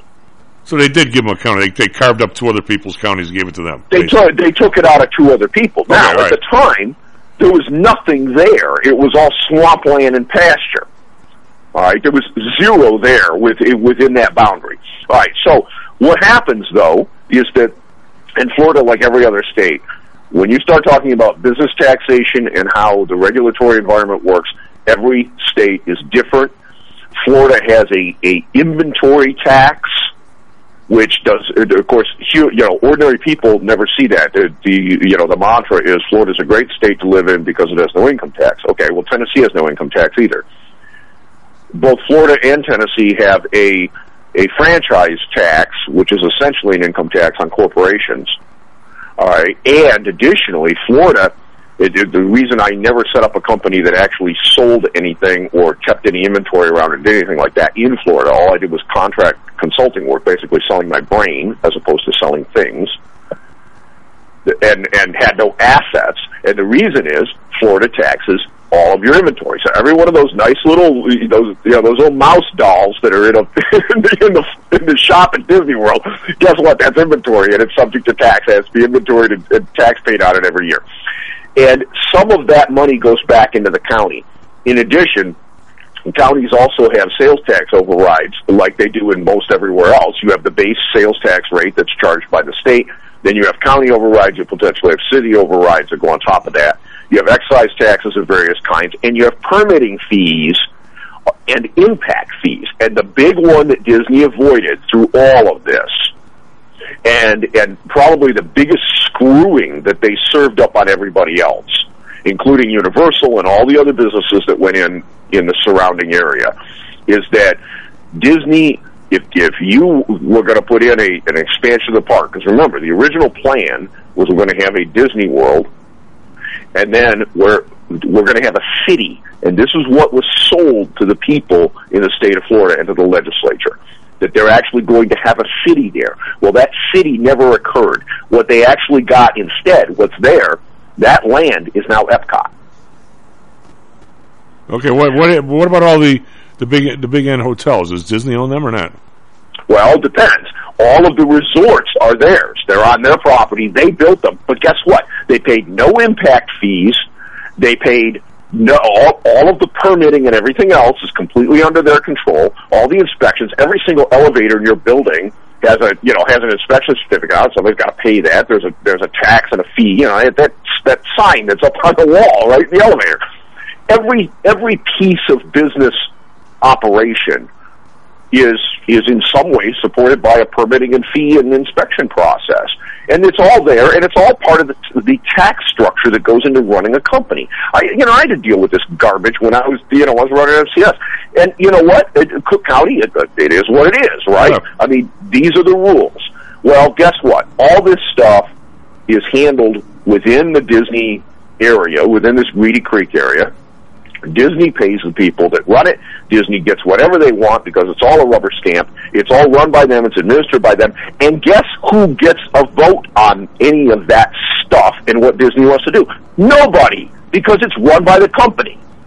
So, the bottom line question, the two counties that are on each side of it that used to be this place, if there's a county tax on Coca-Cola, does Disney have to pay it? It depends on exactly how it's structured within the state law that enables it, and whether or not it's completely under county control. If there's no specific statewide thing, then the answer would be no. Okay, so it's not, as I said earlier. I mean, you weren't on, and neither was John Flanagan because he knows about the stuff in Illinois. If you're unincorporated Cook County, you're still in Cook County. You're paying all the county stuff. You just don't happen to be in Oak Lawn or Palos or Chicago. There's no municipality that owns you, for lack of a better term, right? But now, down there, they actually gave them the county rights as well, mainly. That's right. They are a county for legal purposes. Wow, that's huge.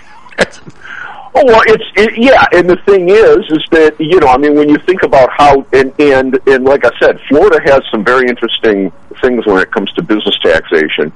In my opinion, they're not nearly as friendly from a business perspective as a lot of people make them out to be. But it is what it is, okay? It's like anything else. It's, every location has its pros and cons. But what has happened at this particular point is that Disney decided that they didn't like this law that was being proposed in the legislature. But Disney doesn't get a vote. Corporations, people, and the people on the right that are caterwauling about this stuff, it's amusing to listen to them. Oh, the First Amendment, they're going to file a First Amendment challenge, they're going to sue, let them sue. Here's the reality. We have a nation which was established with the principle that human beings, by dint of being human, give you inalienable rights. And most people believe that those come from a thing called God. Now, whether you believe in God or not doesn't make any difference. The fact of the matter is that those rights vest in humanity because of the fact that you're human. You cannot give something to somebody or delegate something to somebody you don't first rightfully own. If I steal your car, it doesn't matter how much time goes on, I am not the rightful owner of your car. And it doesn't matter what I do and whether I launder the title through, some hinky-dink deal in order to, if I sell it, I've now committed a second offense to go along with the first one. So the idea that corporations are, from a legal perspective, artificial persons. But they weren't created by anything other than the hand of man. So the idea that there is some grandiose right that vests in a corporation is nonsense. They have a charter. They're chartered by a state, and if your primary operation is somewhere else, you have to have a foreign registration or do business in a given state, whatever have you. This is just the idea of company towns. I mean, think about what Reedy Creek really is. The grandiose version of the old company town. It's Pullman. It's and you know what? Company towns, we got rid of them in the United States. And the reason we got rid of them is they're undemocratic, and they lead to a situation where somebody says, you can't own a bar because, oh, by the way, the bar has to be owned by this place because we want to control how much people drink and how much gets charged for it. Well, yeah. I mean, it is. By the way, you should send that what you just said to the Supreme Court. They seem to think that corporations are people. Well, they are artificial persons, but and that's fine as far as it goes. I mean, from the standpoint of the law, they're artificial persons. Okay, that's how it works. I mean, you could sue a corporation. You can't sue something that's ephemeral. It exists. It's real, but you cannot have a right without having the basis for where did the right come from. What is the genesis of it? Rights vest as a result of, in the United States anyway, as a result of humanity. A corporation doesn't have rights. A corporation has a delegated set of powers that were delegated to it by in each of the states. When you file a charter, you file your articles of incorporation, you are essentially asking permission and paying a franchise tax for the privilege of operating a corporation. And what you get in exchange for that is limited liability coverage along with some other collective rights. Well, guess what? In Tennessee, and here's an interesting thing. Tennessee did not allow me. I dissolved my LLC in Florida when I moved because I could not domesticate it here in the state of Tennessee. Tennessee doesn't allow that. You can't domesticate a foreign LLC.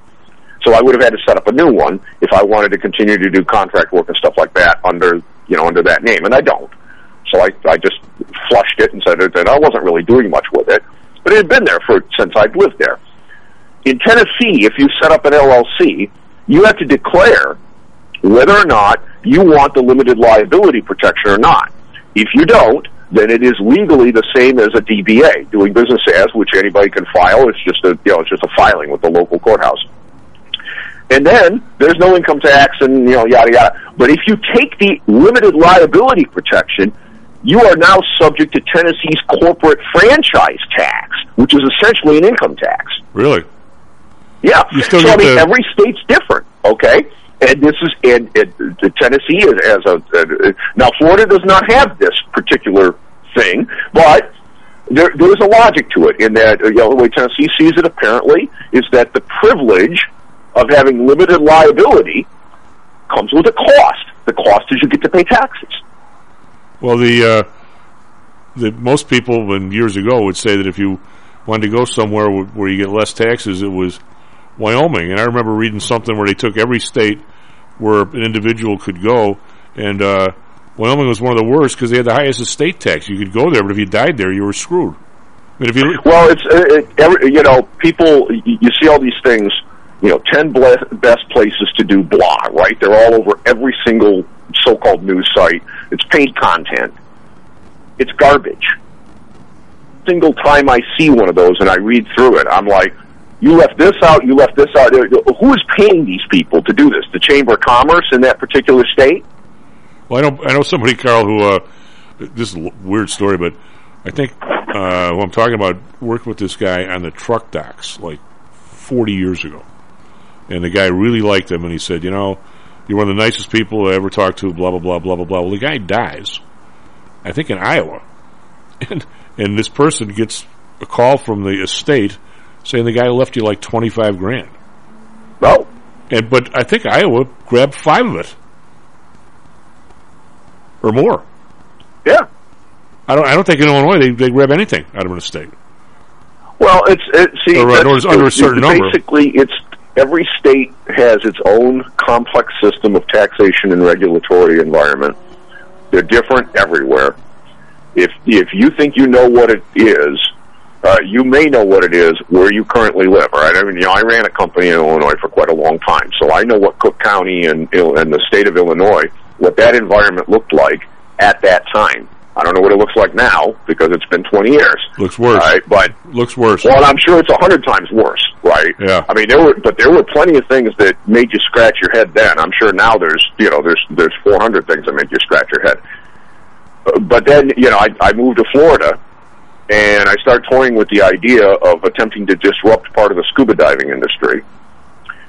And as a process of investigating this, I looked at the business environment and you know what it would take to do that, and set up a company to do that kind of thing. And I said, "Screw this! I'm not doing it." It's you know, I mean, what? As soon as I buy a machine to make something and have and have a company vehicle to drive around and do demos for the various companies that sell the diving shops that sell stuff. As soon as I do that, I got to pay a inventory tax on that stuff every single year. I got to file. I haven't sold a single product yet, but I got to. Are you nuts? That tax on stuff you don't sell it. I don't know where the logic of that is. Carl, we're going to break your SP futures down 50 cents. NASDAQ's heading up, though. We're up almost 50. We're down. We came in. We're trying to turn this bus around after a massive turnaround at a negative yesterday. We'll talk a little bit more about that with Carl when we come back. Be right back. Stocks and Jocks. How much confidence do you have that your investments will make you wealthy? Do you truly know the odds? Welcome to Luckbox, the control freak's guide to life, money, and probability. Luckbox shows you how to factor in the likelihood of success before you commit to an investment or any other life decision. Your brain is smarter than your gut, and that's why you owe it to yourself to read Luckbox. We've made it easy because Luckbox is free for 1 year at luckboxmagazine.com/jocks. Each new issue dives deep into the current investing climate, separates the signal from the noise with timely, actionable trading ideas, and equips you with savvy investing tactics you don't already know, all while exploring how to live your best life through music, spirits, food, sports, travel, fitness, and a whole lot more. Luckbox is the essential magazine for proactive investors who are hell-bent on controlling their financial futures. It's for overachievers and alpha types who don't buy into Wall Street's investment gurus. It's for mavericks who believe in life, luxury, and the pursuit of happiness. It's for you. Smart investors don't bet on possibilities, they play the probabilities. Luckbox is $7.99 on newsstands, but you can subscribe for 10 free digital issues at luckboxmagazine.com/jocks. Don't rely on luck. Get Luckbox at luckboxmagazine.com/jocks. Hello, this is Tom Howell, the Chief. We've talked a lot on the show about risk and suitability, about how your portfolio should match your age, income, and risk appetite. It's been hard for investors to maintain that suitability in the last several years due to a Fed strategy that has driven interest rates to virtually zero. You may have even heard that the Fed was trying to drive conservative investors to a riskier portfolio on purpose, for whatever reason. I'm sure you're aware of investors that took some increased risk, such as longer-term fixed income securities, and are now unhappy with that choice. At PTI, we've always stressed total portfolio risk awareness and tried to minimize chasing returns in a tough environment. Well, now it looks like maybe interest rates are moving more towards historical levels. Everyone needs to be aware of what that continued movement might do to your portfolio, both good and bad. We also have a stock market that seems to have stalled, at least for the short term. I think it's time for everyone to take a serious look at their goals, their risks, and their portfolios. Do they match? If not, we can help. We have a Signature Protected Index program. We have ways to hedge against interest risk. We can make that portfolio right for you again. Go to PTIsecurities.com or call us right now. The market can change very rapidly. That's PTIsecurities.com. Hi, I'm Audrey Johnson, an owner of HomeSource Realty and a frequent contributor to Stocks and Jocks. If you're nervous about the stock market and considering diversification, or are looking for a rate of return way better than your banks, consider adding rental properties to your portfolio. Whether it's a condo, single family, or multi-unit building, I can help you select a property that meets your financial needs. Call or text me at 708-349-3456. That's 708-349-3456. Or visit my website at myhomesourcerealty.com. That's myhomesourcerealty.com. All right, place your bets. Stocks, Jocks. Stocks and Jocks. Stocks and Jocks. You are out of control. Here, right now, right here, right now, right now.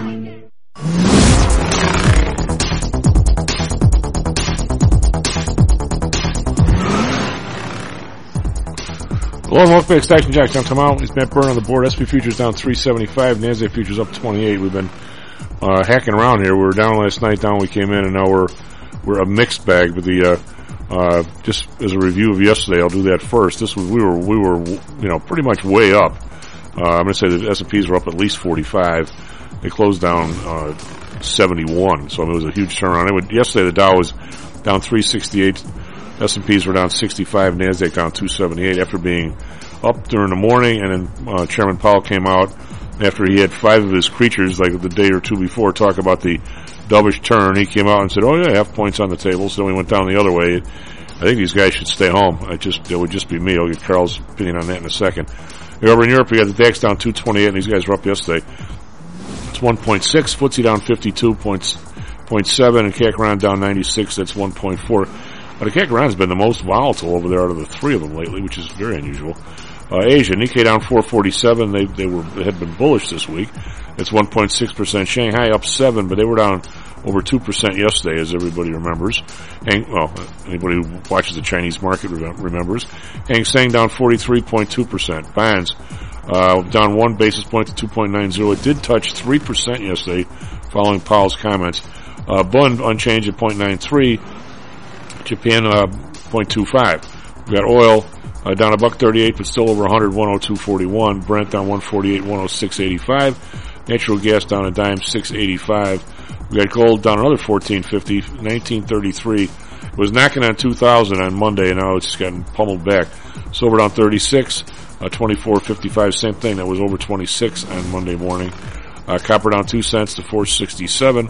We've got crypto, Bitcoin down 8.23 to 40,540. Matt, what do you got for us? Traffic, weather, sports. Yeah, it's 7:35 a.m. Earth Day, April 22nd, I should say, 2022. I'll touch into sports real quick. In baseball, White Sox lose to Cleveland Guardians 3-6. Cubs beaten by Pittsburgh Pirates 3-4. And the Diamondbacks win against Washington Nationals 4-3. In hockey, Blackhawks lose to LA Kings 1-4. In NBA, tonight the Bulls are against the Bucks here in Chicago. That's 7:30 Central Time. And the Suns are against the Pelicans, 8:30 Central Time. Now into weather. In Chicago, cloudy right now, 46 degrees, high of 62, and a low of 46. In Phoenix, mostly clear skies, actually. A wind advisory, though. Severe winds with up to 45 mile per hour gusts. Currently 70 degrees there, high of 78, and a low of 57. Traffic in Chicago, traffic eastbound the Eisenhower between 17th and Independence. After Sacramento Boulevard, a slowdown to downtown. Traffic westbound the Eisenhower between Austin Boulevard and First Avenue. Traffic eastbound Kennedy, starting at Cumberland, going to West Fullerton, and starting up again at North Racine all the way to downtown. Traffic westbound to Kennedy between Pulaski to West Bryn Mawr Avenue. Traffic westbound to Dan Ryan between 51st Street all the way to downtown. Traffic northbound in Stevenson between Illinois Route 171 and South Kedzie Avenue. Traffic on the lakeshore between, traffic on northbound on the lakeshore between the ramp at Stevenson all the way to East Jackson. That's all we got, Chief. Back to you. Carl, if you don't mind, I want to shift gears on you a little bit here. We had this whole thing going on the last couple of weeks with Tesla, Musk, and Twitter, and we've got all kinds of stuff along those ways. And we always kind of we zero on a topic, and I think if we have a weakness, the both of us, and Kevin, we'll talk about we open up a topic and we talk on it in much greater detail than anybody does anywhere else. It seems to me that's the positive of what we do. Maybe the negative is we don't take it to where it's really sort of hurting people and where it's heading. And when I say that, is Kevin and I talked about and you alluded to it with the advantage of Disney, the carbon stuff. Actually, we talked about it as well. The carbon stuff that Tesla has been given, and the guy, they made money for the first time without that last July, and they've been in business yet for how long? Even this particular quarter, I think I read $679 million of carbon credits. They're selling to other people. Now, we could have done that in a way where if you and I buy a Tesla, they could send us $1,000. I'm not saying that's a brilliant idea either, but at least that makes some sense to me if you really want to do that. But having him get paid by other firms that are trying to do the same thing and actually compete with him, I honestly can't think of a dumber idea, Carl. I mean, I suppose if I thought essentially what it boils down to is that for every Suburban GM sells, they have to send Tesla a check. Yeah. All right, and I mean, if you think about that, that's just raw theft. All right, I mean, essentially what happens in those instances is that the government shoves a gun in your face and says, fork over the money to this other guy, not to us, but to this other guy. Well, and then what I'm saying is, but now it reaches, and you could make an argument. Of course, people loved it when it was happening. I mean, I've made an argument forever. It gets me nowhere. That the bump who owns Amazon got there because people didn't have to pay tax on his stuff, and it gave him an incredible advantage out of the gate. Now, by the way, he's admitted through his actions that was illegal, and he didn't care. Well, absolutely, but it was never illegal for him to not collect the taxes. It was always illegal for you and me to not pay him. Well, actually, it was illegal for him to not collect the taxes. When in the 1990s, when I ran MCS, we opened up an operation, an office in the Milwaukee area, in West Allis, actually. And our so-called business location was actually a colo space that we were renting. And I got the brilliant idea that I could play the same sort of evasion game that Amazon played, because I had a location in another state. Okay, but it wasn't really our business location. Our business location was in Illinois. I didn't have to pay Wisconsin taxes. And all I do is I'd have that West Allis location run by I'd set up a captive LLC and have it owned by MCSNet, and everything would be fine. And the lawyers looked at me and said, "Are you out of your blankety blanket? You're going to go to jail, buddy." Well, yeah, but I think though, Carl, that if you and I own a camera store in North Dakota, and somebody buys an expensive camera for us and we send it to Illinois, I think there's a Supreme Court decision that says neither we nor North Dakota has to collect those taxes. Well, so basically, here's the bottom line on that. Is the essence of the ownership. You're talking about the Quill decision, which I'm very familiar with, because Quill, of course, was based in Illinois, and this was the basis for people doing this sort of stuff. The problem is you can't own the other organization. Right. Okay?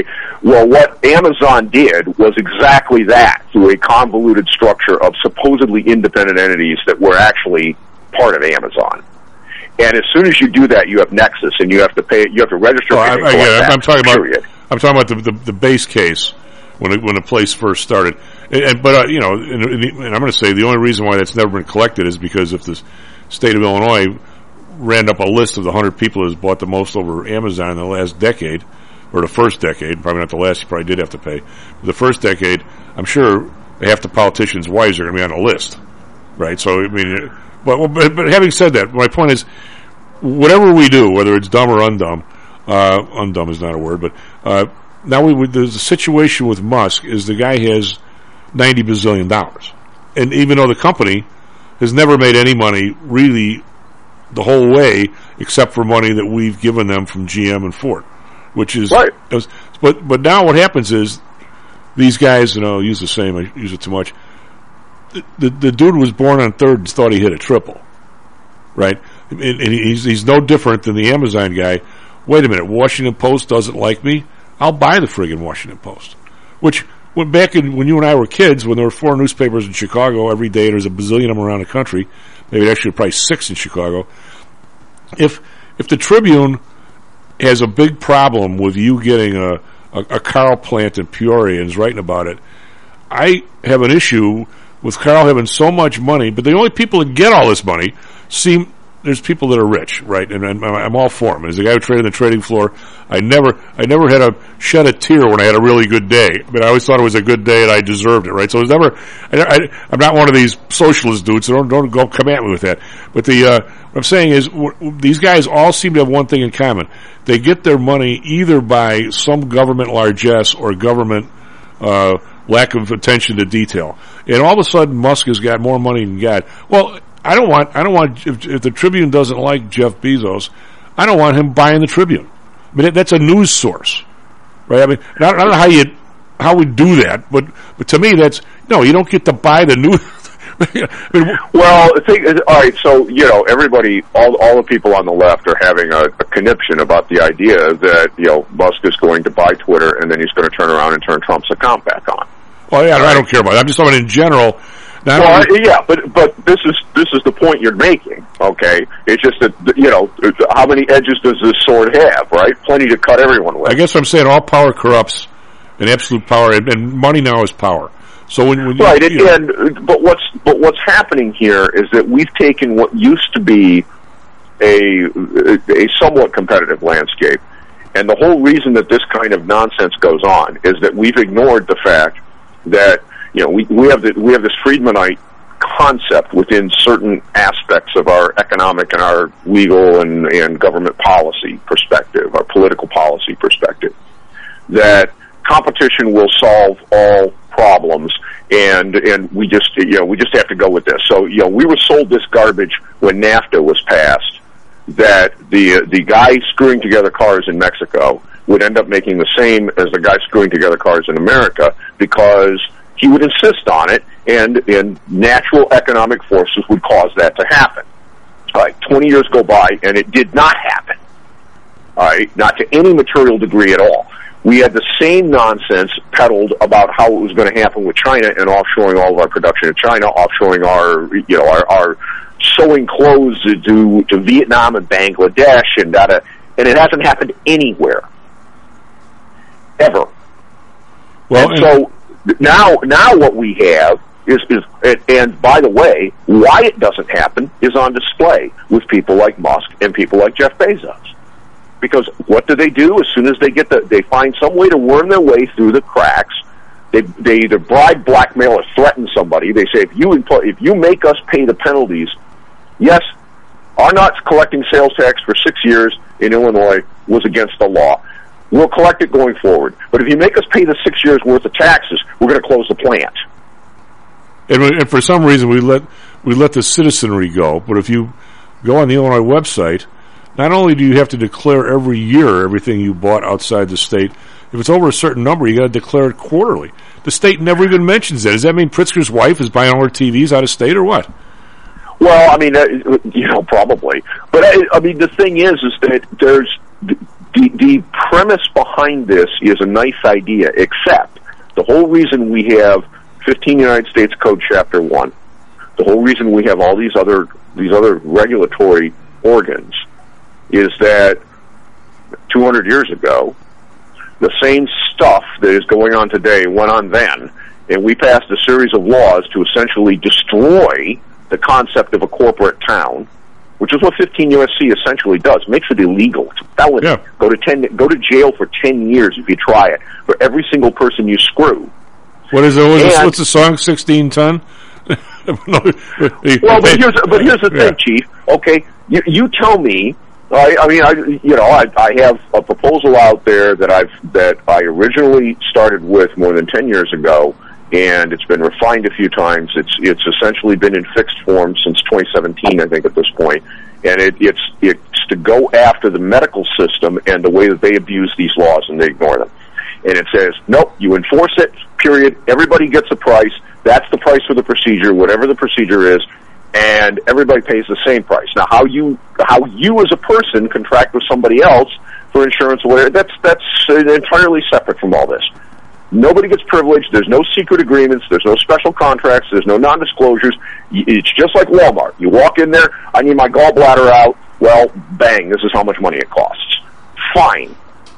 Then you have competition, because now I can go look at it, and then you put the other provisions in there so that when I'm having a heart attack and I can't shop it, you can't screw me, okay? The difference between a stent when I'm having a heart attack and a stent when I'm not having a heart attack is zero. I still have to have the stent done. It has to be done now, but it's the same procedure. It doesn't change. All right, so why isn't any of this been done? Because it would completely ruin all those people who have grifted all of this stuff. Oh, sure. Within that industry. You might actually have the doctors making more money than administrators again. Well, the idea, and oh, by the way, that we didn't do this throughout these years after Obamacare was passed, everything else, which, by the way, just formalized more of this grifting, but that we didn't do this is why there's 1 million dead Americans with COVID. Because COVID provided an incentive for them to use a untested, unapproved drug, specifically remdesivir, which had failed multiple clinical trials on being dangerous, okay, including for Ebola, for crying out loud. And so this is not some new thing that we were going to try we had no knowledge of. Oh, no. But what does the data now tell us in 2022? That in 2021, remdesivir was the largest dollar value drug used in hospitals. There was more of it sold than the next 3 drugs combined. What was the drug before that? My mom's been dead. 13-4. Was it Avastin? That was another. Well, Avastin. Yeah, and of course with AIDS it was AZT. Yeah, but Avastin didn't do anything for anybody. It was $2,000 a week, and they kept trying to find a disease for it. AZT doesn't work. It never did. Right. Okay, and yet that was at the time the most expensive prescription drug ever prescribed in the United States. Wow. Of course, now it's a piker compared to a lot of the new stuff that's out there. They got this other one that was approved by the FDA for Alzheimer's that failed its clinical trials, and it was approved anyway. And it's like what? It's like $100,000 a year, $50,000 a year, or something. Yeah, it's like $52,000 or something like that, and it doesn't work. Why should it work for $52,000, Carl? Come on. Well, why should remdesivir work for $3,000 in infusion? Oh, by the way, that's the drug. Then the hospital gets to charge another $3,000 because it's got to be given to you in an IV. Hey, let's drop back a little bit, if you don't mind, because you started opening up the can of worms of why don't the theories work, and I know when I was in grad school, they would always get these things, especially in all these economic classes, not so much in the business school, but they would assume perfect competition, assume a cartel, and take this from top to bottom. And I think what ends up happening, Carl, and this is a shot at my former teachers, is, and I keep chiding Hal Snar about it, that I don't want to ever turn it into that. If you're a tenured dude, time is a lot different than it is for you and me. So I'll take the very simple. There's two hamburger stands in Carlville, right? And one guy decides to buy the other hamburger stand, and with the sole intention of like raising the prices. Okay, and now of course I don't care if Matt buys the other hamburger stand. The only person who really shouldn't be able to buy that hamburger stand is the other hamburger stand owner, right? In my opinion, a horizontal combination. Well, if you're Milton Friedman, you're going to say, if they raise the prices too much, okay, you're going to end up somebody's going to be beamed down by Scotty and say there's a hamburger opportunity in Carlville, and they're going to build a third place. Now, but my concern always is, and what I think these guys miss or forget about, that even if it takes 2 weeks for Matt to be beamed down by Scotty and build a new hamburger stand, which is totally screwed up, the other guy gets to charge $8 instead of $6 for 2 weeks. Okay, he screws you for 2 weeks. But I'm saying, but then you add more of the stuff with the Tesla and with these other people. Now you put government in there, and you show up and the guy wants to build the third stand. It's going to take him a year, and all of a sudden he can't get a permit because I was going to say, it doesn't take a year. It takes an indefinite amount of time because the guy that has it there goes to the city council and says, "Oh, no, you can't have the hamburger stand within 500 feet of a school." Right, and so all of a sudden, the cost of getting involved in this become incredible. I mean, you would think in a perfect world, if Trump didn't like Twitter, if Musk didn't like Twitter, he'd just start his own Twitter and compete with it. But that's not what you do when you got $90 bazillion. I'm saying the what's the term? The stickiness of doing all this stuff. I don't really care if I have another hamburger stand 5 years from now and I get $2 more a hamburger for 5 years. I'm going to retire. Screw this place. I don't even like hamburgers. The time it takes for this to happen. Like, how many years did it take Amazon to finally? I think if you order from Amazon now, most of the time you're paying tax. I think. I don't order from there, but I think. Yeah, you are. But the point is that they destroyed all of these other companies. Right. In the time that they didn't, and so then now, guess what? They are the company store. Yeah. Well, it's like, and so, gee, like I really care if I'm Bezos.